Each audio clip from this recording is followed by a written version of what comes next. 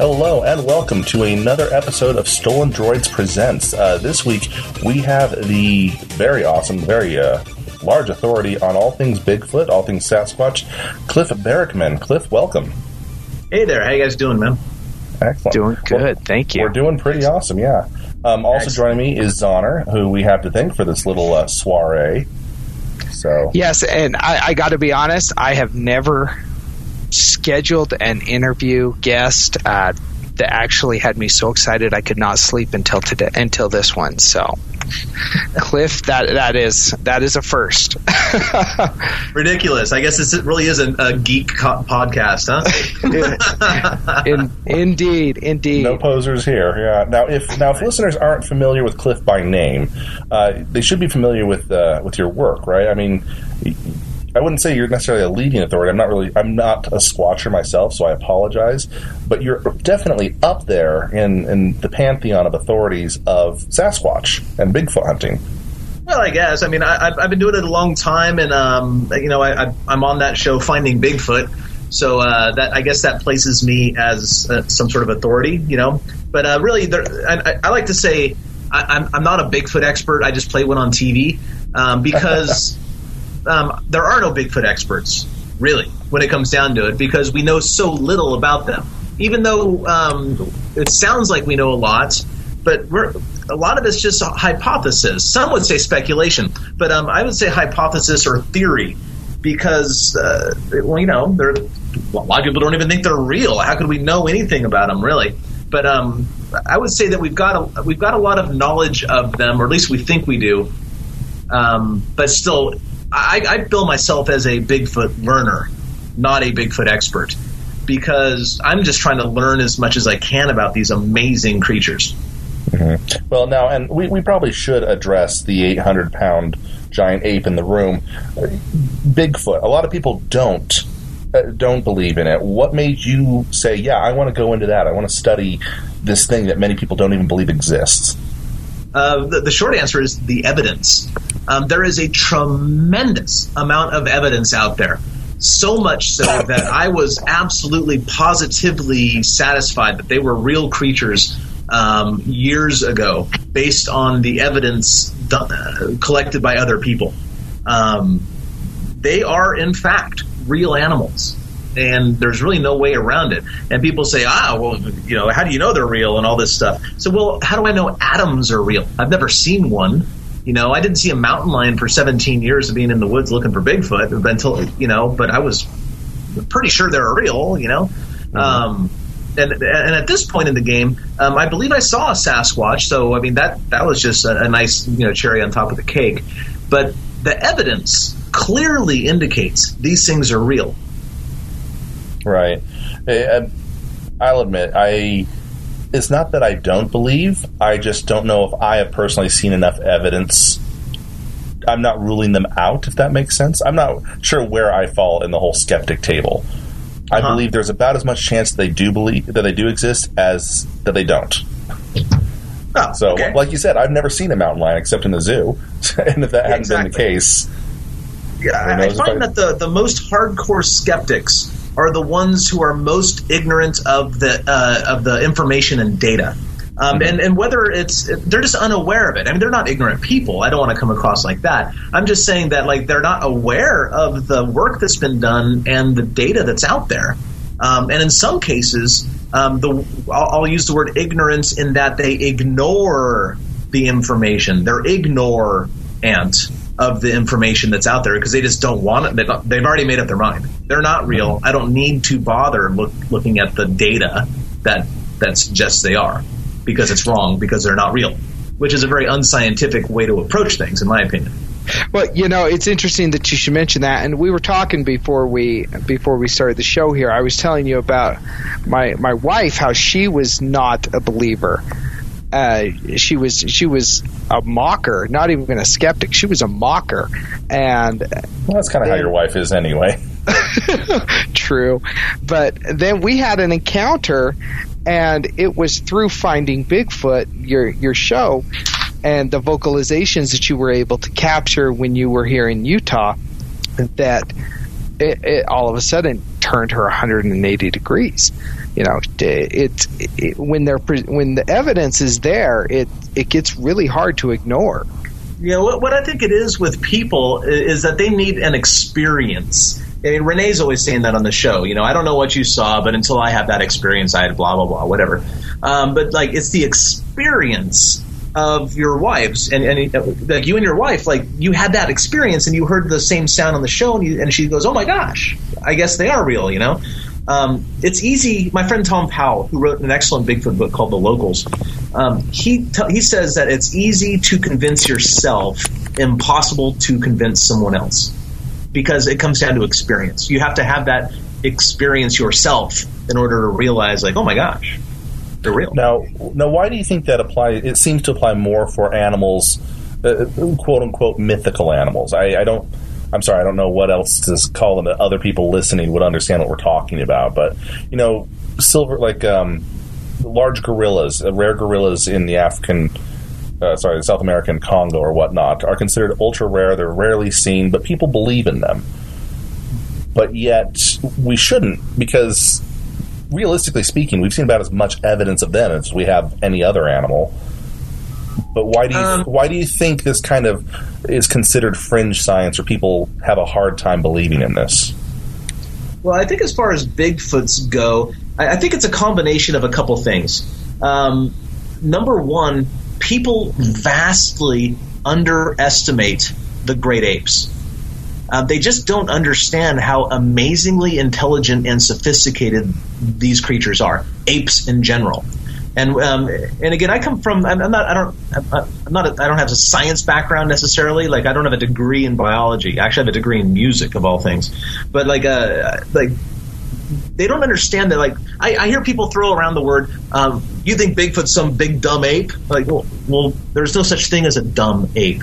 Apes are extremely intelligent. They're some smarter humans than us, I know, as far as like the ways of the woods. They're vastly past us in that way. Apes have the cognitive ability for language. You know, they just lack the morphology. They lack the structures to make the sounds. Part of their brain, like for fine motor control, and part of their larynx area. Like, they lack the morphology, not the ability to use language. They're problem-solving creatures. They are sentient. They're self-aware, in other words. These things are, and on top of that, they're super ninjas. I always like to talk about this. The person who put Jane Goodall in the field, you know Jane Goodall, the chimp lady, right? The person who put her in the field was studying chimpanzees in Africa before Jane got over there. And he followed around the same troop of chimpanzees for 2 years before he saw one. He found their footprints, he found their scat, he found their bedding sites, he found their foraging sites, he found hair samples, everything we currently have for Sasquatches. And he never saw one until, and by the way, he was following around a troop of chimpanzees, like 20, 30 individuals. He never saw one until the chimpanzees basically got used to him and let him. Wow, that I wasn't aware of that. That's actually really cool. Yeah, people vastly underestimate apes. And I think a second thing to go along with that, people vastly overestimate humans. We're not that wood savvy. We make a lot of noise everywhere we go. We're not exactly fast in the woods. We're not exactly secretive. We're not exactly elusive. And, you know, our powers of observation are, we believe our own hype. Yes. We're kind of pathetic when it comes down to being out in the wild in general, you know? And even like the most well-trained Navy SEAL kind of guy doesn't hold a candle to a wild animal, especially one as intelligent as a Sasquatch. Yeah, that's actually a really good point. You know, you stop and you think about Americans, and we spend our time watching Honey Boo Boo and Kim Kardashian, and then we're so quick to dismiss all this other stuff when we're really, I mean, we're impressive, but not very. Yeah, we're kind of arrogant as a species. You know?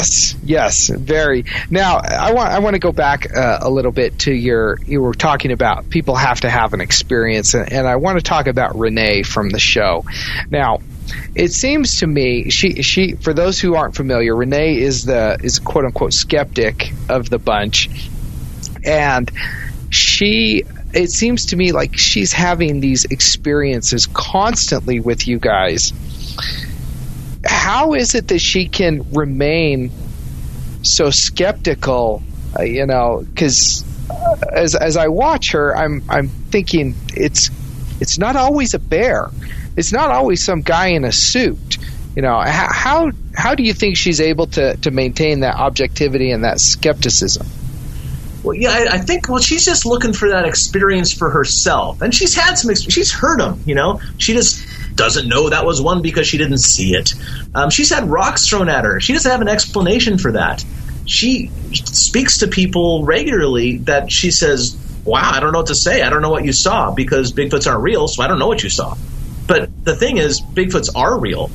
And she's unfortunately for her, she's on the losing team because Bigfoots are in fact real animals, and you can't argue that for too long. And I think something about Renee's personality kind of works against her as well, is that she really, really, really enjoys people a lot, and the fact that she's talking to literally hundreds of people, many of which she kind of gets to know a little bit because the witnesses, we spend a couple hours with them and stuff, and she likes them, and so these people that she likes are hanging out with her and telling her these things that she clearly can see these people aren't lying. Uh-huh. And what is she going to do? What can she say about that? So she just does the, she's kind of a stubborn woman, which I admire. That's cool. But she's fighting a losing battle on this one. And if she would just adhere to Occam's razor, where the simplest solution is probably the most likely one, I think that she would have to admit Bigfoots are probably real. So we'll see where she goes. I think this is like a journey for her, and we'll see where her destination is. The funny thing about skeptics are, and I say this as a skeptic of some things, and who has been proven wrong, it's that if you are really skeptical about something, you could be looking right at it and not realize you're looking at it.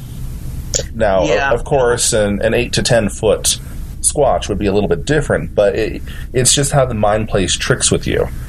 Yeah, Dr. Grover Krantz, who was probably the first physical anthropologist to really look at the Bigfoot mystery seriously, in his great book, Bigfoot Sasquatch Evidence, he wrote this little thing, and it's always stuck with me.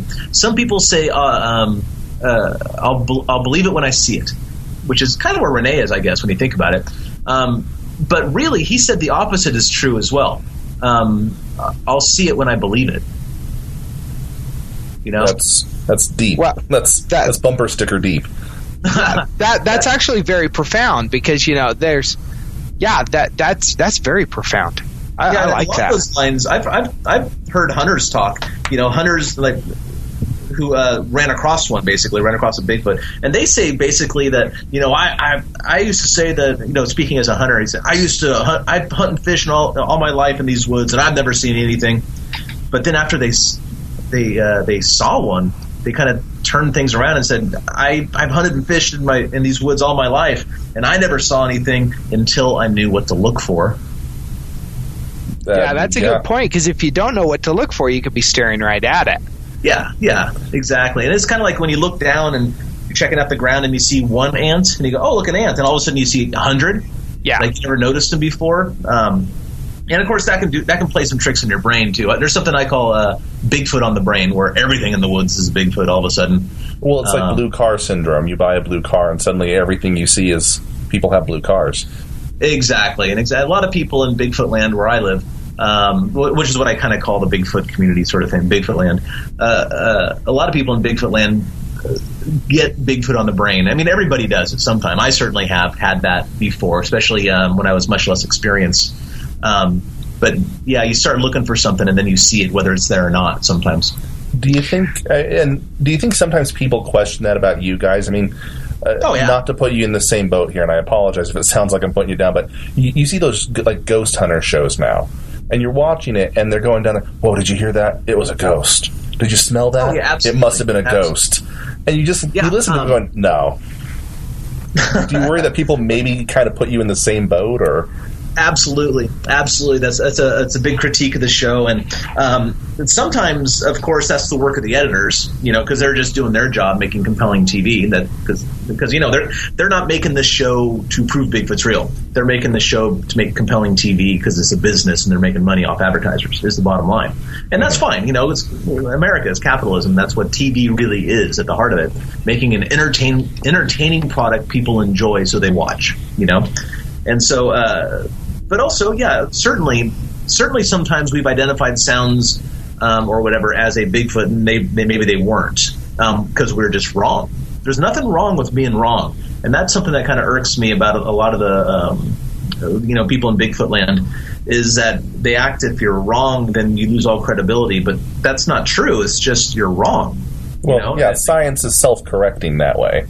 Exactly, and we're supposed to like take guesses at things and see if it's true and stuff, and and of course I was an elementary school teacher for 14 years. I taught 4th, 5th, and 6th grade, depending on the year, of course, and I encouraged my students to make mistakes because that's the way you learn. Like it's good to experiment and be wrong. It really is. Do your best. Fix the error if you can, and move on.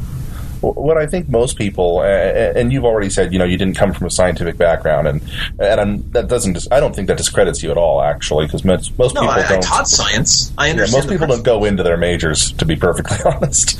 But most people don't realize that the scientific process actually states if it can't be disproven, then there's no valid test. There's no valid argument. It can't be considered a scientific test if it can't be disproven.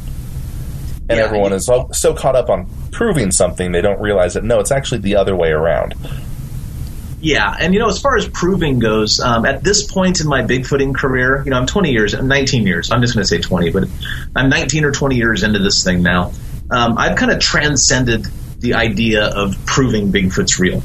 I don't care, what other people think. There's a Chinese saying that says when you're right about something, you don't need to prove it to anybody. And I really adhere to that. As I said earlier in this broadcast, I'm a Bigfoot learner. I know they're real. I don't care what other people think. I just want to learn about them. I think they're cool. Now, skeptic question, but it's one that I'm sure you get a lot.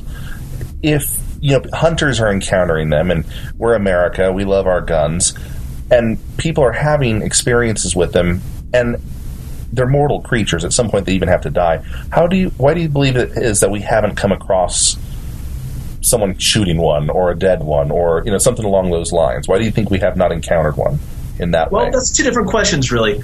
People do shoot them. I'll say that. In the 20th century, based on the reports, somebody takes a shot at one of these things on average once every 4 to 5 years.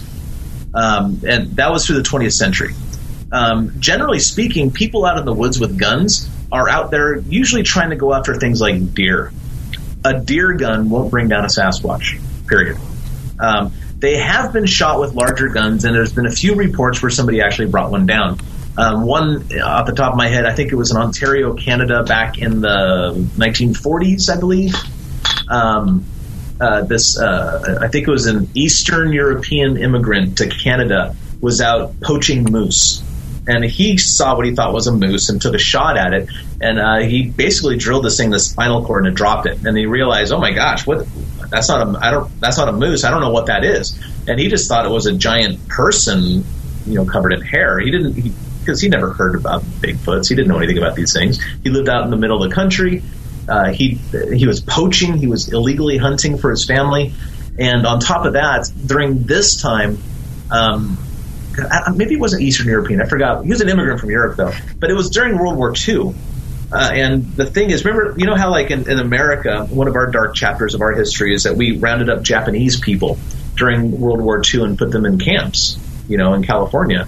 And we kept them in like internment camps. I mean, we weren't gassing them like the Nazis. And here in Utah. Oh, yeah. State heritage. Yeah, I was only aware of that camp in California because I've driven by it. But, well, in Canada, they were doing that to this man's ethnicity. So he didn't want to go to the authorities about it, because he didn't want to be rounded up. Yeah, but that's a good example of somebody who brought one in and had a very good, or killed one, actually brought one down, and didn't bring it in. Just a couple years ago, somebody claims to have shot a mother and a child in the Sierra Nevada mountains. And I have close personal friends who I trust who believe the guy. And, I hear his story. I think his story has a few red flags, but I don't know if it's true. Maybe it is. A couple of my friends certainly believe it is. But he didn't bring it in for various reasons. And I figure, well, that's unfortunate on a couple levels because, first of all, I think it's morally wrong to kill one. I mean, not even for science. I don't think that one needs to be killed. It's wrong to kill any ape, in my opinion.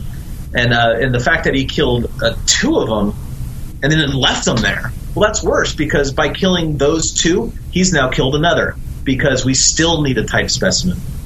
So another one is going to have to be killed. He could have just, if he made that moral mistake, in my opinion, by killing a couple of these things, he should have brought those in to save the rest of them. But now he's inadvertently killed another one because a type specimen is still needed. Right. Well, but people do claim to shoot them, that's for sure. The people, you mentioned red flags, and I guess we should address that because there are people who fake it as well. Yeah, absolutely. Why do you think that is? Are they people who believe and want others to believe? Are they people who don't believe and just want to cash in on it? It runs the gamut, really. I think a lot of them are kind of emotionally unstable, honestly, in some ways, because they're if someone is that desperate for attention that they try to hoax a Bigfooter, that's weird. It's one thing to it's weird enough to be a Bigfoot guy, but why do you care about lying to me? That's weird to me. There's a lot better ways to get attention. There's a lot simpler ways to get a lot more attention too. Some people are just jokers. Like Ray Wallace. He's a good example. He's that gentleman that died a few years back that hoaxed a bunch of footprints in California. And when he died, his sons came out and said that, my dad hoaxed the whole Bigfoot thing. There is no Bigfoot. But we know that Ray Wallace was hoaxing stuff, and he was just a joker. He liked to play practical jokes. Other people who are, I've actually been hoaxed by a guy who's in the Bigfoot community. I guess he was trying to prove a point that people can be, lied to.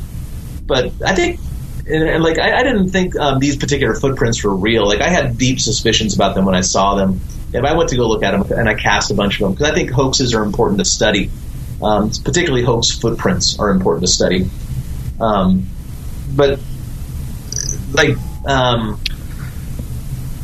don't know. It's just kind of weird. I guess he just wanted to pull one over on the community and show that we can be lied to. But what kind of pride does one take in being an effective liar? It's congratulations, you're a douche. Great, we've established that. You lie well. You have a skill set that is morally corrupt. Good for you.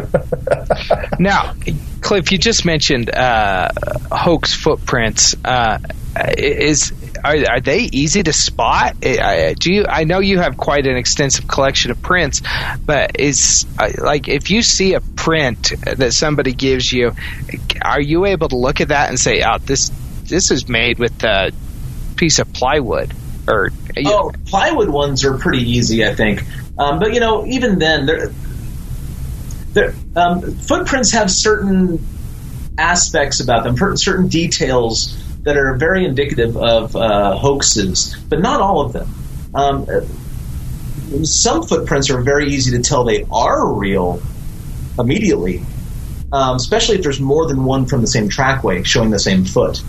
That's the joy of this. There's some stuff in the Blue Mountains that, you look at the right foot and then the next right, they cast 4 or 5 in a row.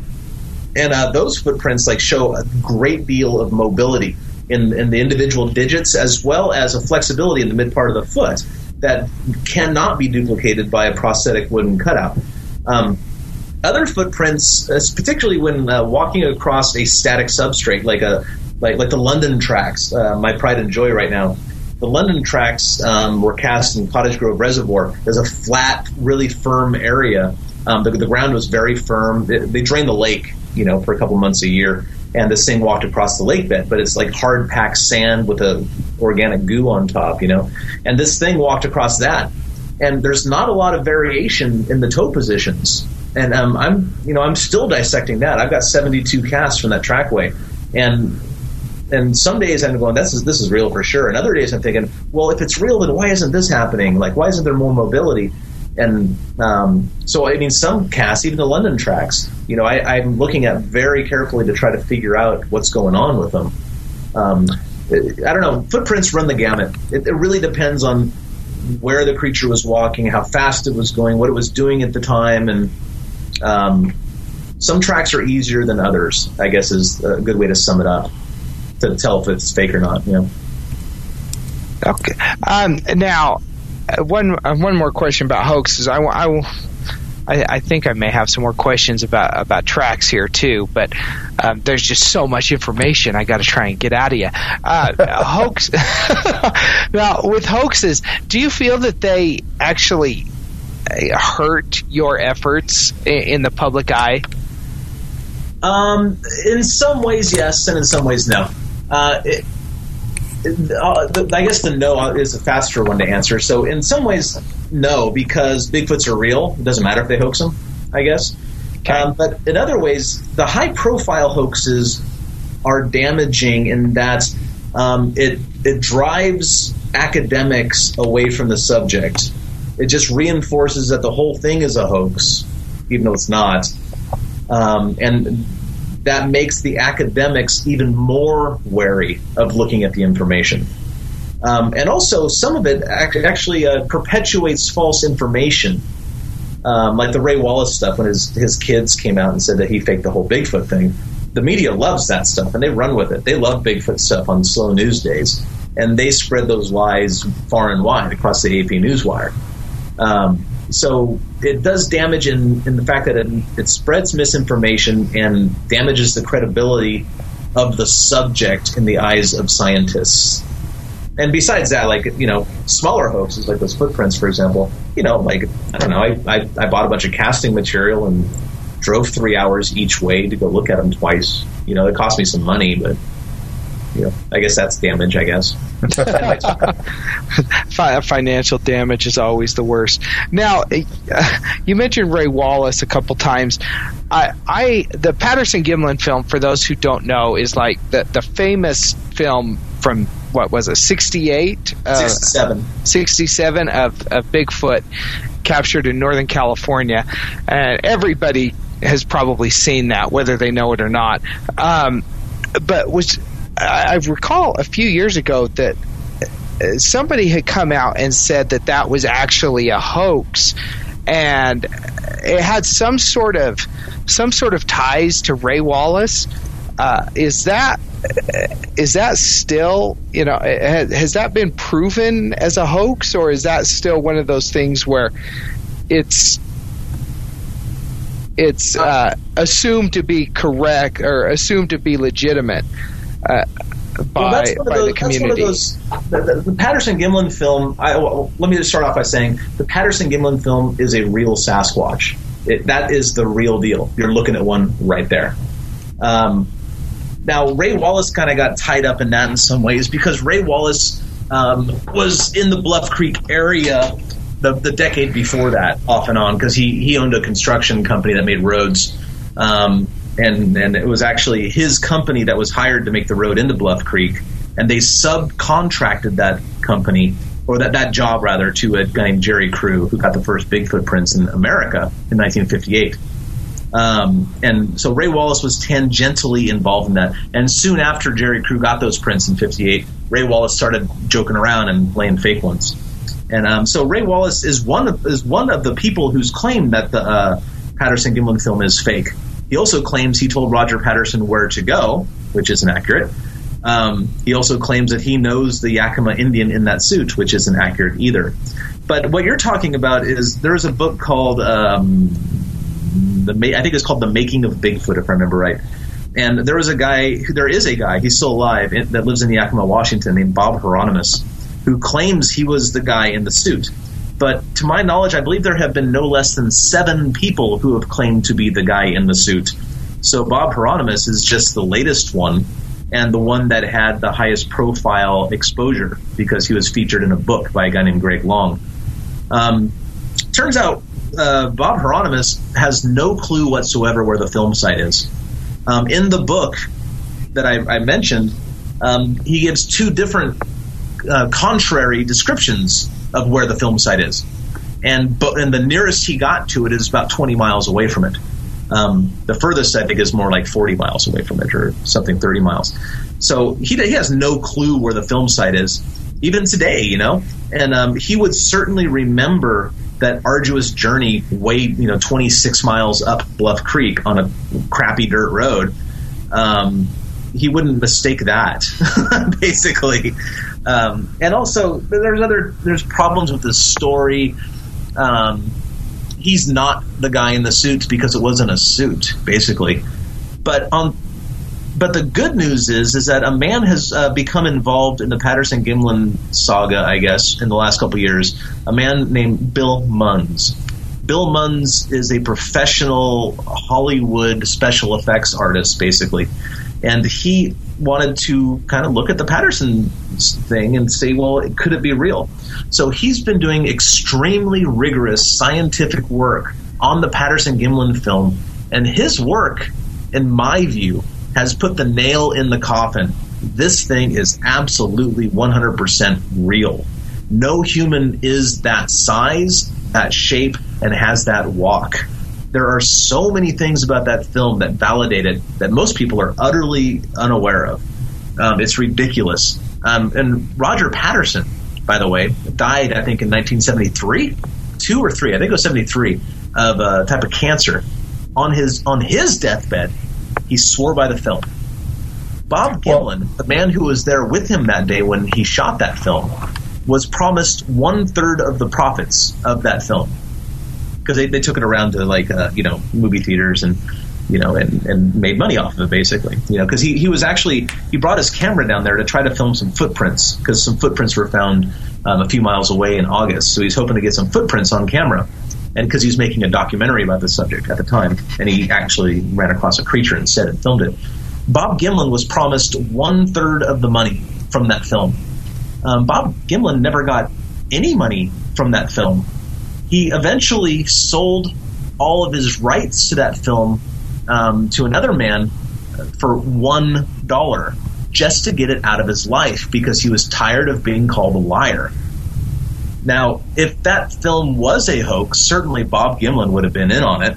But instead of coming forth and saying, this guy screwed me out of tens of thousands of dollars, he's a liar, it's a hoax. To this day, I know Bob personally. He's a friend of mine. And to this day, he goes, Cliff, what I saw was not a man in a suit. It was a living creature. He could see the muscles move. It moved like a creature. And you know what, Bob's like 84, 85 years old now. He still breaks horses to this day. He's a cowboy. He knows the way large animals move. And he saw this thing from less than 100 feet away. What's he funny, says, this is real. What's funny here is we brought this up on our normal podcast before. Zoner had a favorite one week where a cinematographer, a director, goes into great detail explaining how the moon landing footage couldn't be faked. Because people go on and on about how we didn't land on the moon. We landed in a studio somewhere in California. And he goes into details that, again, like you said, people who aren't in the industry wouldn't know these things, wouldn't know to look for these things. But he brings up how hard it would have been using the technology in the 60s to fake things like this. Yeah. And that people, the closer you get to the modern age, the more we realize, the more we think, oh, well, anything can be done with special effects. But up until a very short time ago, no, they couldn't. Yeah, consider this. In 1967, when the Patterson-Gimlin film was shot, that's the same year Planet of the Apes came out. So Planet of the Apes, John Chambers is the guy who did those costumes. That's cutting-edge ape costume technology for 1967. And you cannot see muscle movements in those costumes like you can in the PG film. You cannot see like in the Patterson film, you see finger movement, but yet no human has those dimensions to make the prosthetic, like to make their fingers go all the way to the bottom of the costume, because nobody has shoulders that wide, nobody has arms that long for that height. It could not be done. And as far as special effects go, I believe it was veteran Bigfoot researcher John Green who brought the Patterson-Gimlin film to Disney Studios, and like the highest technology, guys making movies at the time, basically, and said, "Look at this.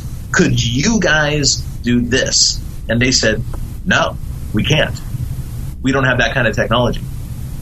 That's impressive right there, because the Imagineers can do pretty much anything. Well, nowadays, sure, but then remember, even then, Disney and Planet of the Apes. Those are the two benchmarks. Disney said we can't do that. Planet of the Apes looks like a monkey costume. Yeah, we know it. It's crap. Even the Wahlberg one was crap. I just imagined them all as Bigfoots. I'll have to do that next time I watch it. Now, do you ever find, because there are experts in different fields, quote-unquote more credible fields, but criminologists, people who actually work with forensic science, they test DNA, they test hair, they test prints, they test all sorts of things, and I've seen different specials where one specialist will be called in to take a look at a print or a hair sample, and they say, yeah, there's no way this is fake. You can tell here, you can tell there, you can tell this, you can tell that. But then in the same show, they'll take the exact same print to another expert. And of course, this is TV land, not the channel, the actual place. And so we have no way of verifying if these people really are experts. But the second one entirely counters it. Do you ever get frustrated by the expert witnesses that just can't seem to make up their mind, or that seem to go back and forth so much? Sometimes, I guess, but remember, I'm just trying to learn about them. I'm satisfied. I know they're real. Mm-hmm. I kind of I'm slowly caring less and less all the time about what other people think. Gotcha. Especially since I'm on TV now, because being on television really makes you stick your neck out pretty far, and there's all sorts of people swinging hatchets at it all day long. You're very zen about all this, yeah. I've been accused of that before, yeah, for sure. Well, and the reason I bring that up is because it's funny. We go back to scientific evidence and whatnot. If you have a child, and I'm telling listeners this too, if you have a child and they have some kind of mystery illness, be it emotional, mental, physical, or whatnot, and it seems like every single doctor you go to, you get a different diagnosis. And it always seems to be that the experts always find an answer that fits into their wheelhouse, their preformed notions, their experience, and their ego. And whenever I watch a special on this, it always seems that Bigfoot studies or whatnot seem to be falling prey to the same problem. It always just kind of depends on which expert you take it to and how they're feeling at the time. Yeah, I think that's accurate, and that's also the case with witnesses. And I laugh a lot when skeptics have, or people who just are I'll not even say skeptics, because I try to be skeptical. I try to weigh things and decide and stuff. But disbelievers, I will say, maybe that's a good term, or people who are satisfied that Bigfoots are not real. I like it when they have encounters and they try to fit things into their box. And they're telling you the story, and you realize, man, that doesn't fit your box. That doesn't fit any box, Like there's an encounter, but actually a series of encounters, but one in particular on the Sandy River, not too far from my home here in Portland, Oregon. And these guys were fishing down on the river for steelhead or something, I think. And big rocks started coming in. It was around dusk, and they, big rocks started going kerplunk in the middle, in the river, 10, 15 feet out from them. And they're looking at each other going, what in the, and then they saw one come in, and from the trajectory that it came in,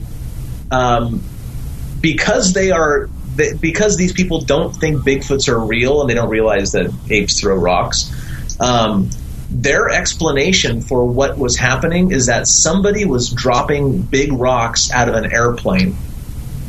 That was the most reasonable explanation for it. let alone that there was a print find the week before in this in the same 2 mile stretch of river, and somebody saw one. All this stuff was happening, but all that stuff is BS. All that stuff is a lie. Somebody was clearly dropping rocks out of an airplane, because that's the only thing it could have been. Oh, it's the less successful rock terrorists. They were targeting these people. Exactly. That is awesome. Now you've had some pretty cool interactions, I guess would be an appropriate word, on the show. With doing vocalizations and having callbacks and tree knocks and I think it was when you were in Australia with the Yowie. You were clapping and they would clap back at you. Correct. Yeah. Have you? All that being said, obviously we've never seen one on the show. Have you, in your various adventures, actually seen face to face a Sasquatch? I think so. Yeah.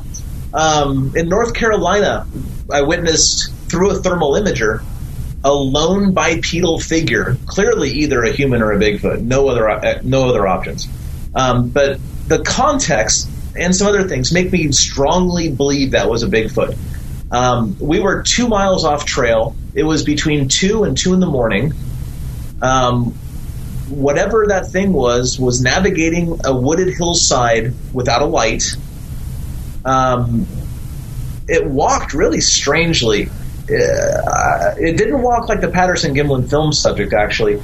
From the waist up, like the arm movements, had this sort of movement like if you were walking in the shallow end of a pool, but kind of using your arms to swim yourself along at the same time. Uh-huh. That's what its arms were doing. And its legs looked like it was riding a bicycle. Like that. It has sort of circular, weird movement to it.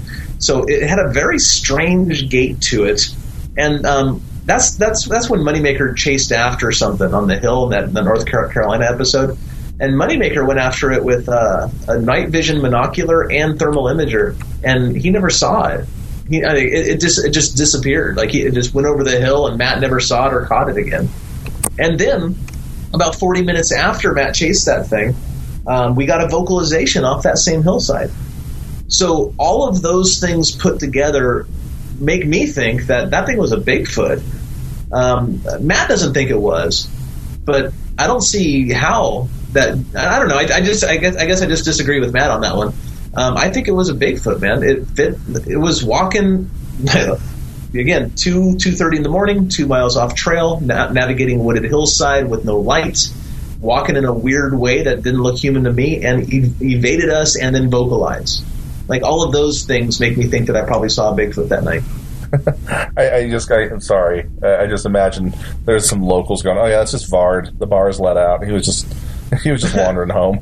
No, we were a long ways out. He was just Mr. Burnsing it through the woods. Yeah, maybe. I suppose it's possible, but I think it's extremely unlikely. I think I'm probably sounding much like the people who thought rocks were being thrown out of a plane. I'm surprised you didn't say it was a bear. But now, how have being on the show now? Because you mentioned humans are loud.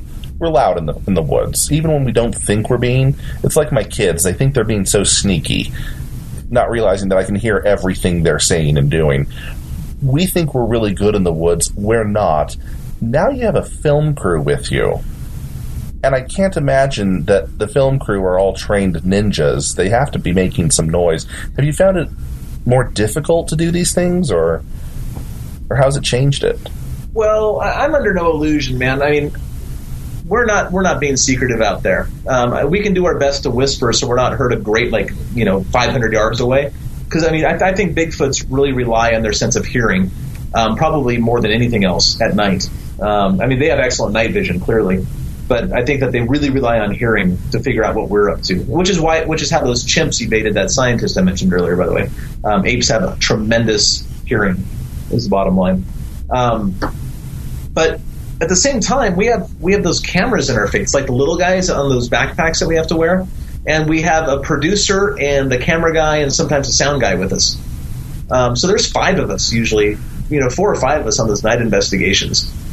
So we don't try to be silent, but at the same time, I I don't think that works against us so much, because the thing about Bigfoots is that they're extremely intelligent, and therefore they're curious.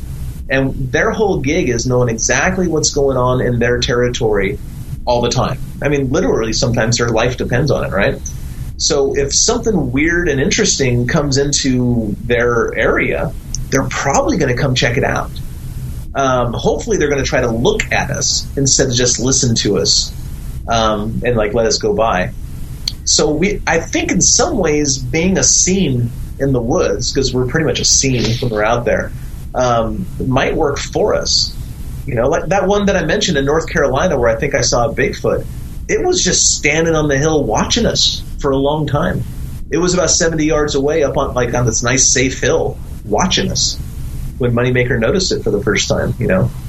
So I think that I don't think, you know, I imagine they probably don't like the light. And I do think they see in the infrared, by the way. So even though it looks like there's all this light and stuff when you're watching the TV show, it's dark. It's pitch dark because that light on us is infrared. And I can't see it. I can't see infrared light. Nobody can, you know. It's actually not uncommon in the animal kingdom. Animals yeah, see exactly. infrared quite often. I see no reason why they couldn't see it. And there's even a couple data points like that, you know, I could cite that suggests that they do see it. It's not just speculation. Actually, I have data to support that. But yeah, I don't know. I mean, hopefully, by us doing what we do, we draw one in, and it just like looks at us and trips out, and we can see it. Maybe that's what we're hoping for. It might have even worked once if that one I saw in North Carolina was actually a Bigfoot. So, I have to admit, if I was out in the middle of the night, turned my head around, and there on infrared is just this figure staring at me, I would probably freak out. I might have my aha moment later after I change my shorts. Yeah, it's just pretty great out there. It's an exhilarating experience. I'll say that. To know, like, when you hear them out there, and, you know, like on the show, we haven't got, well, I take that back. On the show, we did get some pretty, like in South Dakota, we got some really close stuff. I heard one run away from us in South Dakota after it was knocking or clapping or something at us, whatever it was doing. But like when it's right there and you go, oh my gosh, there's one right there, like 40, 50 feet away from us or something like that, and you can hear it, whether it's breathing or a huge knock or, you know, like in the case of South Dakota running away, it is an exhilarating experience. Like, it is like nothing else. It's phenomenal. I live for that. It's amazing. Well, now, that's got to be an amazing high. Just a huge adrenaline rush there. Oh yeah. I can't even describe it really. You know, I mean, to put it into context, like if I'm just going to random spots in my real life, like not my TV life, in my real life, and just going Bigfooting, I get Bigfoot sounds like maybe 8% of the time. You know, like going to good spots. There's a couple spots that are a little bit more consistent than that, but if I'm just popping around to spots that I think they might be, but. So that's a lot of lonely, dark nights in the woods. And I do this alone a lot, too. You know, so it's just a lot of time spent staying up really late with no fire, listening, you know, in the woods alone. And it's a weird life, I guess. But those times that they're around make up for those other 90+% of the times where nothing happens. It's kind of like golf. There's always that one shot that you get that makes you say, okay, I can come back and do another round. Yeah, I suppose so. But imagine 100 holes and you only make it into 8. Yeah. Yeah, well, that's about how I play golf. So, but there's always that one shot that gets me going. Now, there are, I guess Bigfoot would be considered a monster. He was on an episode of Monster Quest and whatnot. Well, actually, I'm going to cut you off here, Zana, because I know where you're going on that. Before you go with that, there's one other. I kind of want to get your take on this too, because you mentioned you were in Australia at one point, and the Bigfoot mythos is called different things, but it's all over the world. You know, you have Yetis, you have there have been reports, mythological reports, even modern history reports of large humanoid apes in, I want to say, nearly every area of the world, right? Yeah, sure. There were reports from every continent except for Antarctica, I'll say that. Although some of those reports are purely historical, and with very few, like so few modern-day reports that I would have to think that they probably aren't around anymore in certain areas. Well, so that's kind of what I want to get your take on. Do you believe that these were all various species of the same genus, perhaps? Were they all the same thing and they've died off in certain areas, and our area is still strong with it? Do you believe that it still exists, or were they all just myth there? I'll say I don't know is the honest answer, of course. But that's a valid answer. I like just kind of wondering. Yeah, I'm not afraid to not know things at all, but I do have some ideas about those things. Here in North America, these things are Bigfoots, clearly. Sasquatches, whatever you want to call them. I strongly believe they migrated across the land bridge with the Native Americans because they go after the same food resources. Sasquatch diet, in my opinion, mirrors that of Native American diet before white contact. Except for the food they had to prepare, basically. But they have a really efficient digestive system, clearly. As they're big enough to have a very long digestive tract, which probably helps them digest very fibrous foods. Plus, they're omnivores. They're hunting deer and rabbits and ducks and whatever else they can grab. Snails, all that stuff. So they probably came from Asia. Almost certainly came from Asia. In Asia, in the northeast part of Russia, there's reports of Bigfoot-like creatures. In fact, there's reports of Bigfoot-like creatures all throughout northern Russia and Siberia and China and Vietnam and Cambodia and Laos. A couple of the islands in Indonesia have Bigfoot, like large hairy hominoids. And in Australia, because remember, Australia was connected to Asia by a land bridge at the same time as North America.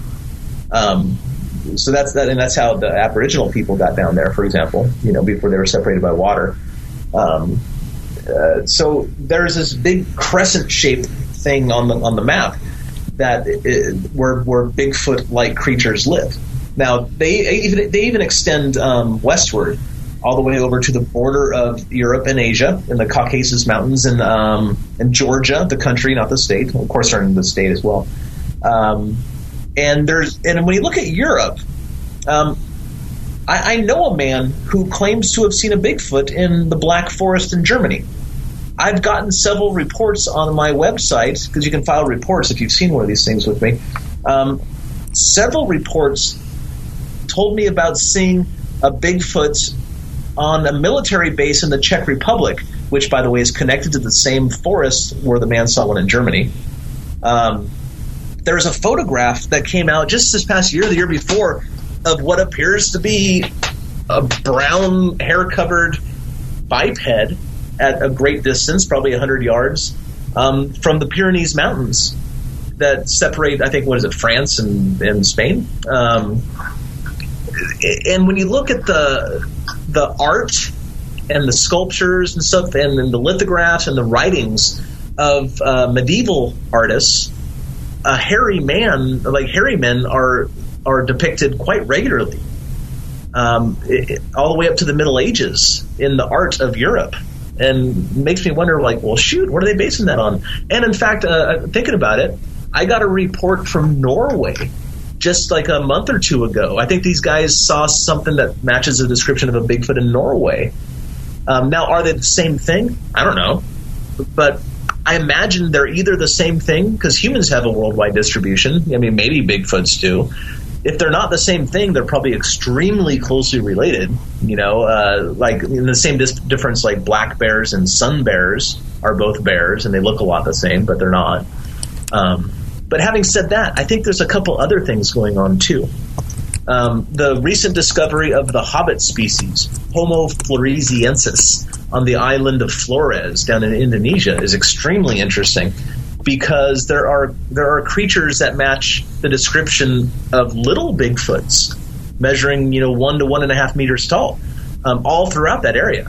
And in fact, not only are they reported in Indonesia, little guys are reported in Australia by the Aboriginals. They're called brown jacks down there.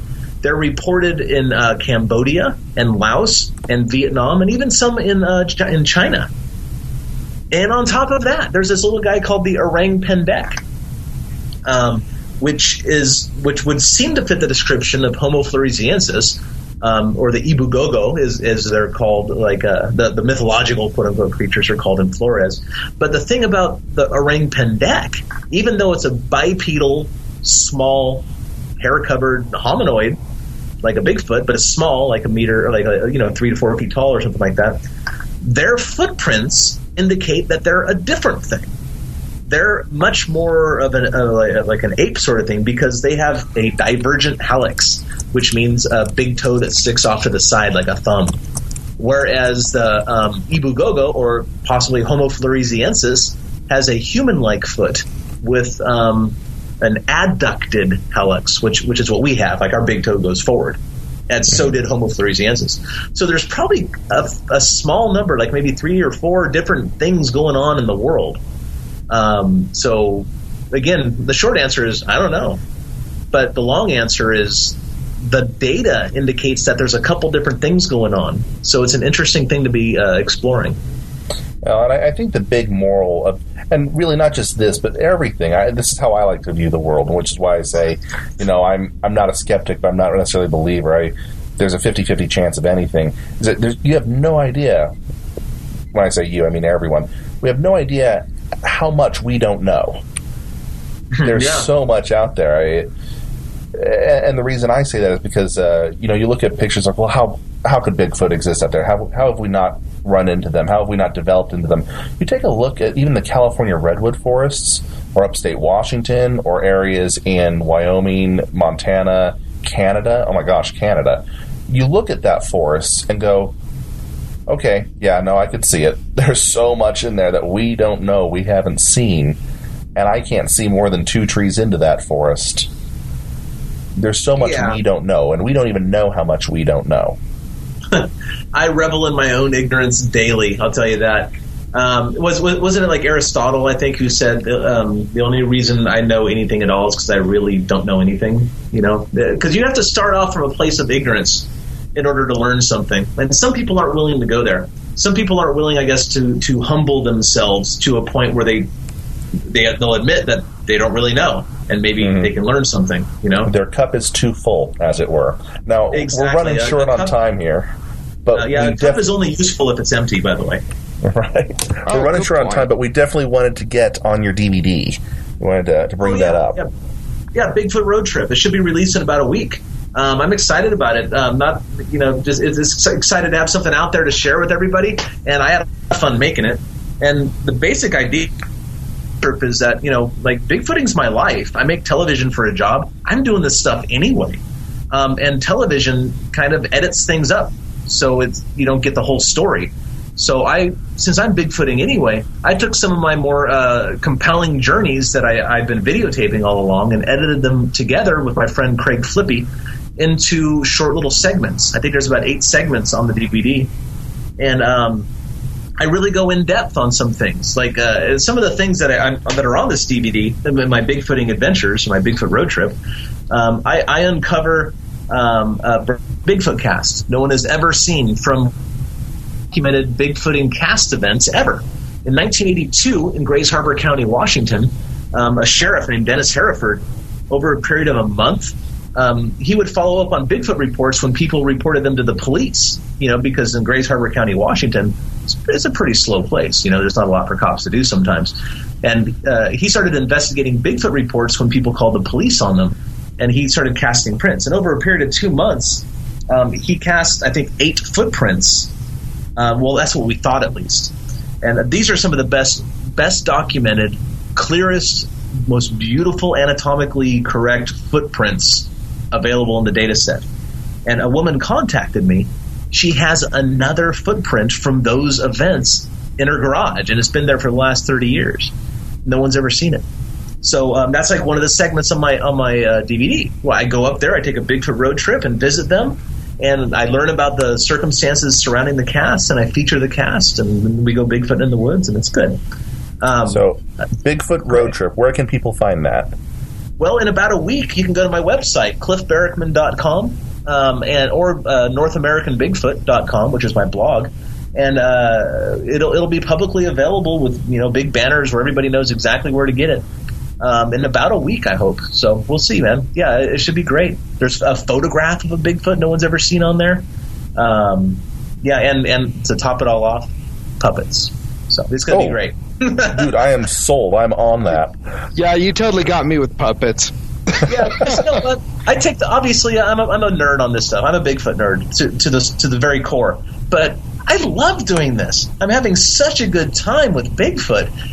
But people take Bigfoot way too seriously. It's not the most important subject in the world. It's just really cool. And I decided to have some fun with it at the same time and take it seriously. So the DVD is a weird dichotomy, I guess, of Bigfoot nerd science stuff and in-depth storytelling and ridiculous puppets. It's great. Well, awesome. I can't wait for that. We'll have the link in our show notes and where you can follow Cliff and get the DVD. We can't wait for your sequel, Super Ninja Bigfoot, as you alluded to earlier in the show. I want that movie out. I definitely want to corner the nerd market, right? well, Cliff, we need to let you go, but man, it has been a pleasure having you on the air. We appreciate you joining us. Oh yeah, it was a good time. Thank you for having me. I appreciate it. And this has been another episode of Stolen Droids Presents.